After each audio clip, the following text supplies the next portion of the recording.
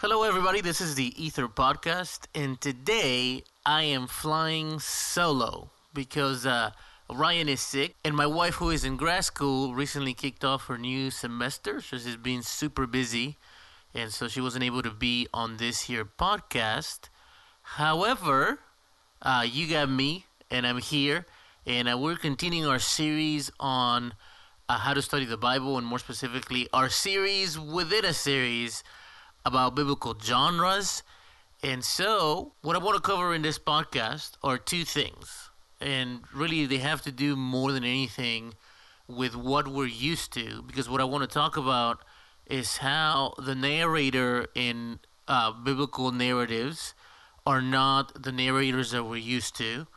And how characters are developed, which is also how we're not used to characters being developed. And what I mean by that is usually we in modern literature are used to narrators that are very descriptive and they're very involved with guiding us through certain thoughts.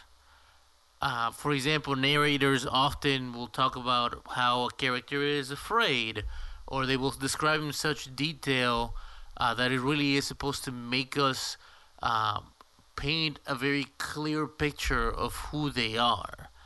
Biblical narrators don't work like that.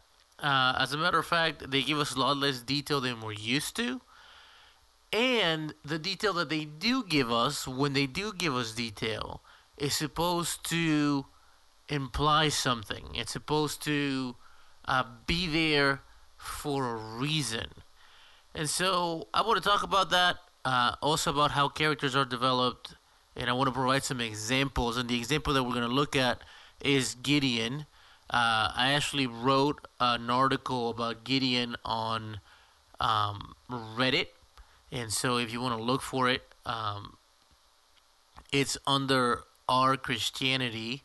If you are a Reddit user, you know what I'm talking about. And the title of the article is "When the Good Guys Are Bad." So if you want to search for it, comment on it, whatever you want to do. And so let's dive right in.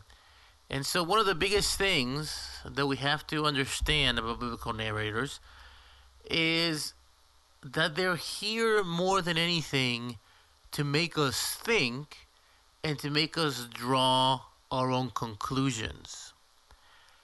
You will rarely see biblical narrators clearly define intent and clearly describe what a character is thinking or what they're going through, or what's going through their mind. And a lot of times the detail that is provided by them is supposed to imply certain things. For example, in the story of Gideon, Gideon asks for several signs several times, and at no point does the biblical narrator say, and this displays Gideon's lack of faith. We, as readers, are supposed to sort of put it together that when God says He's going to do something, He's going to do something. And when God guarantees Gideon that He is going to give him victory, somebody who has a strong faith is just going to believe that, and maybe they will have some doubt. But again, the narrator doesn't straight out come and tell you, and Gideon had a weak faith. Further along in the story, as Gideon is about to attack the Midianites, who are the oppressors in the case of the story, he has now gathered his man, and when they're about to go into battle after explaining what the plan is, Gideon tells his man to yell out for the Lord and for Gideon. And again, here it's not like the narrator pauses and says, hey, listen, guys, this tells you that Gideon is very self-centered and that he's putting himself on same level with God, which is totally not true. But that's what we're supposed to gather from that detail. It's supposed to make us think like, no, a man shouldn't be on the same sentence with God, especially as you're about to enter into battle and do something for God. These soldiers are not doing something for both God and Gideon. And the fact that he asks that they do that is supposed to make us think about the type of person that Gideon is. But again, there's no comment from the narrator as to what this means. These details are supposed to make us think. Now, here's the other thing, which is the other thing that I wanted to talk about, and is the fact that biblical authors don't build characters the same way that we're used to. Again, because usually narrators give us a lot more of internal dialogue. Um, a lot of times there's things that tell us who the character is that we miss. And the one of the ways in which biblical authors and historical narratives really build their characters is by their actions. Characters' actions are supposed to tell us what kind of people they are. Again, case in point, once Gideon is achieved victory, he asked that gold be given to him. And what he makes with his gold is an ephod, which an ephod or an ephod was a priestly garment that Israelite priests wore, but also priests from other religions surrounding Israel also wore. And so it was one of those things of like, so is Gideon making himself a priest? Is he giving himself a title? Like, what is happening here? And again, his actions are supposed to tell us the kind of character that he is. And in this case, even the narrator adds that till the end of his life, this ephod was an object that snared Gideon, his family, and his community. So the fact that Gideon takes this action is supposed to tell us what kind of person he is.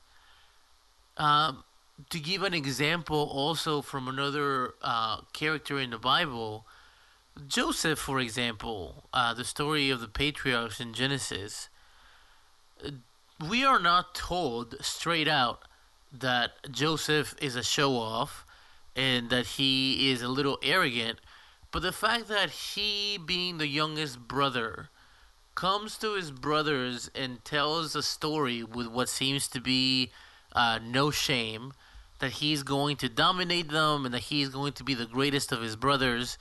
Again, we are not told straight out, like, hey, this is inappropriate behavior, especially in the context of the culture of the time. Usually the oldest brothers were the most honored ones. And so here comes Joseph sort of taking honor for himself, a fact that his brothers clearly don't appreciate because they sell him into slavery. And again, it's not that the brothers aren't wrong, they are, but through Joseph's actions, we are basically being told, hey, this guy's a little arrogant. He's a show off. He doesn't care for sort of the hierarchy, which in some cases is good, but in this case, it's not good. And again, characters' actions are the main way in which biblical authors build their characters. We're rarely told what they think. We're rarely told with a great deal of detail what it is that's going through their mind. But what we're supposed to be guided by is the actions that they take. Most of the time, biblical characters are not supposed to be a good example, but a bad one. What we're supposed to draw from Gideon's actions is, wow, like this is not the way that I'm supposed to behave when God calls me to do something. We shouldn't approach it with hesitation. We shouldn't necessarily test God. We shouldn't necessarily make it about ourselves. Many of the things that we talk about when approaching God, Gideon does completely the opposite. But again, it's his actions. The narrator doesn't come straight out and says Gideon was a bad dude. But we're supposed to gather from his actions, from his story, from the outcome, what it is, or we're supposed to gather the kind of person that Gideon was. I think the challenging thing is that this is not necessarily the way that we're used to read. And one of the things that we have to do in order to become good Bible readers is that we have to be able to understand and take account of these things, because otherwise there is a lot of things that we lose. Part of learning to read the Bible is learning about these styles and learning about these things that really are supposed to enrich our Bible reading and our learning. One of the most amazing things about the biblical narratives, and again, when we take into account that in biblical narratives the main character is God, one of the interesting things is that there's a clear contrast between who these people are and who God is.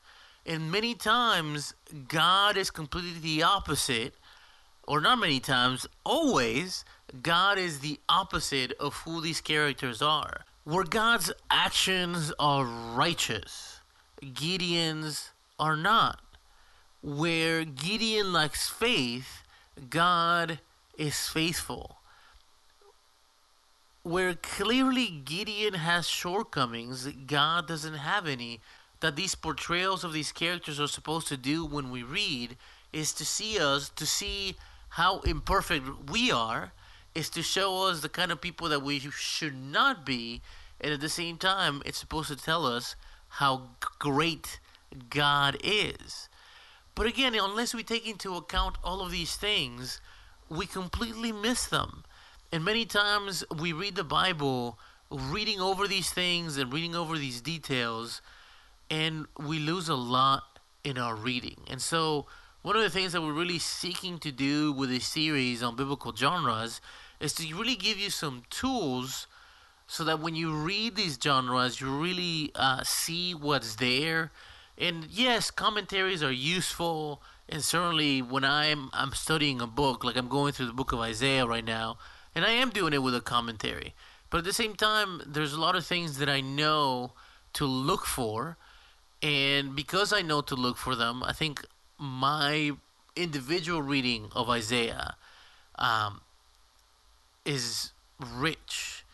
And yes, commentaries add a lot, but I do think that there's a certain level of skill that we should have when we read the Bible that has a lot to do with us understanding things like genres. That has a lot to do with us understanding the kind of narrators that we have in the Bible. That has a lot to do with has a lot to do with us knowing how narrators develop characters. And as we develop these skills, our reading of the Bible becomes better and clearer and more rich. And when we do read a commentary, it adds to already rich foundation. And I think, the reading of the Bible, I think one of the biggest problems that we can have is developing some misunderstandings of the Bible, misinterpreting certain things. But the more we know about these things, like the narrators and the characters, the better we're able to approach the Bible in a way that is accurate, that makes Scripture justice. And so, hopefully, you've enjoyed this little shorter podcast. We really appreciate you listening to our podcast. And, we're really glad last year we had over 5,000 downloads of our podcast. So, we really appreciate you guys listening. And please share our content, not only this podcast, but some of our videos. We are really trying to grow a lot this year. We're trying to get to 500 Patreons. And so if you like our content, please consider supporting us on Patreon. You can support us for as little as $1 a month. And if you can't, then one of the best things that you can do for us is to share our content and also participate by commenting and getting in touch with us. We really want to build a community around Ether. And so we appreciate your attention and we appreciate you listening. And thank you so much. And we'll see you on the next one.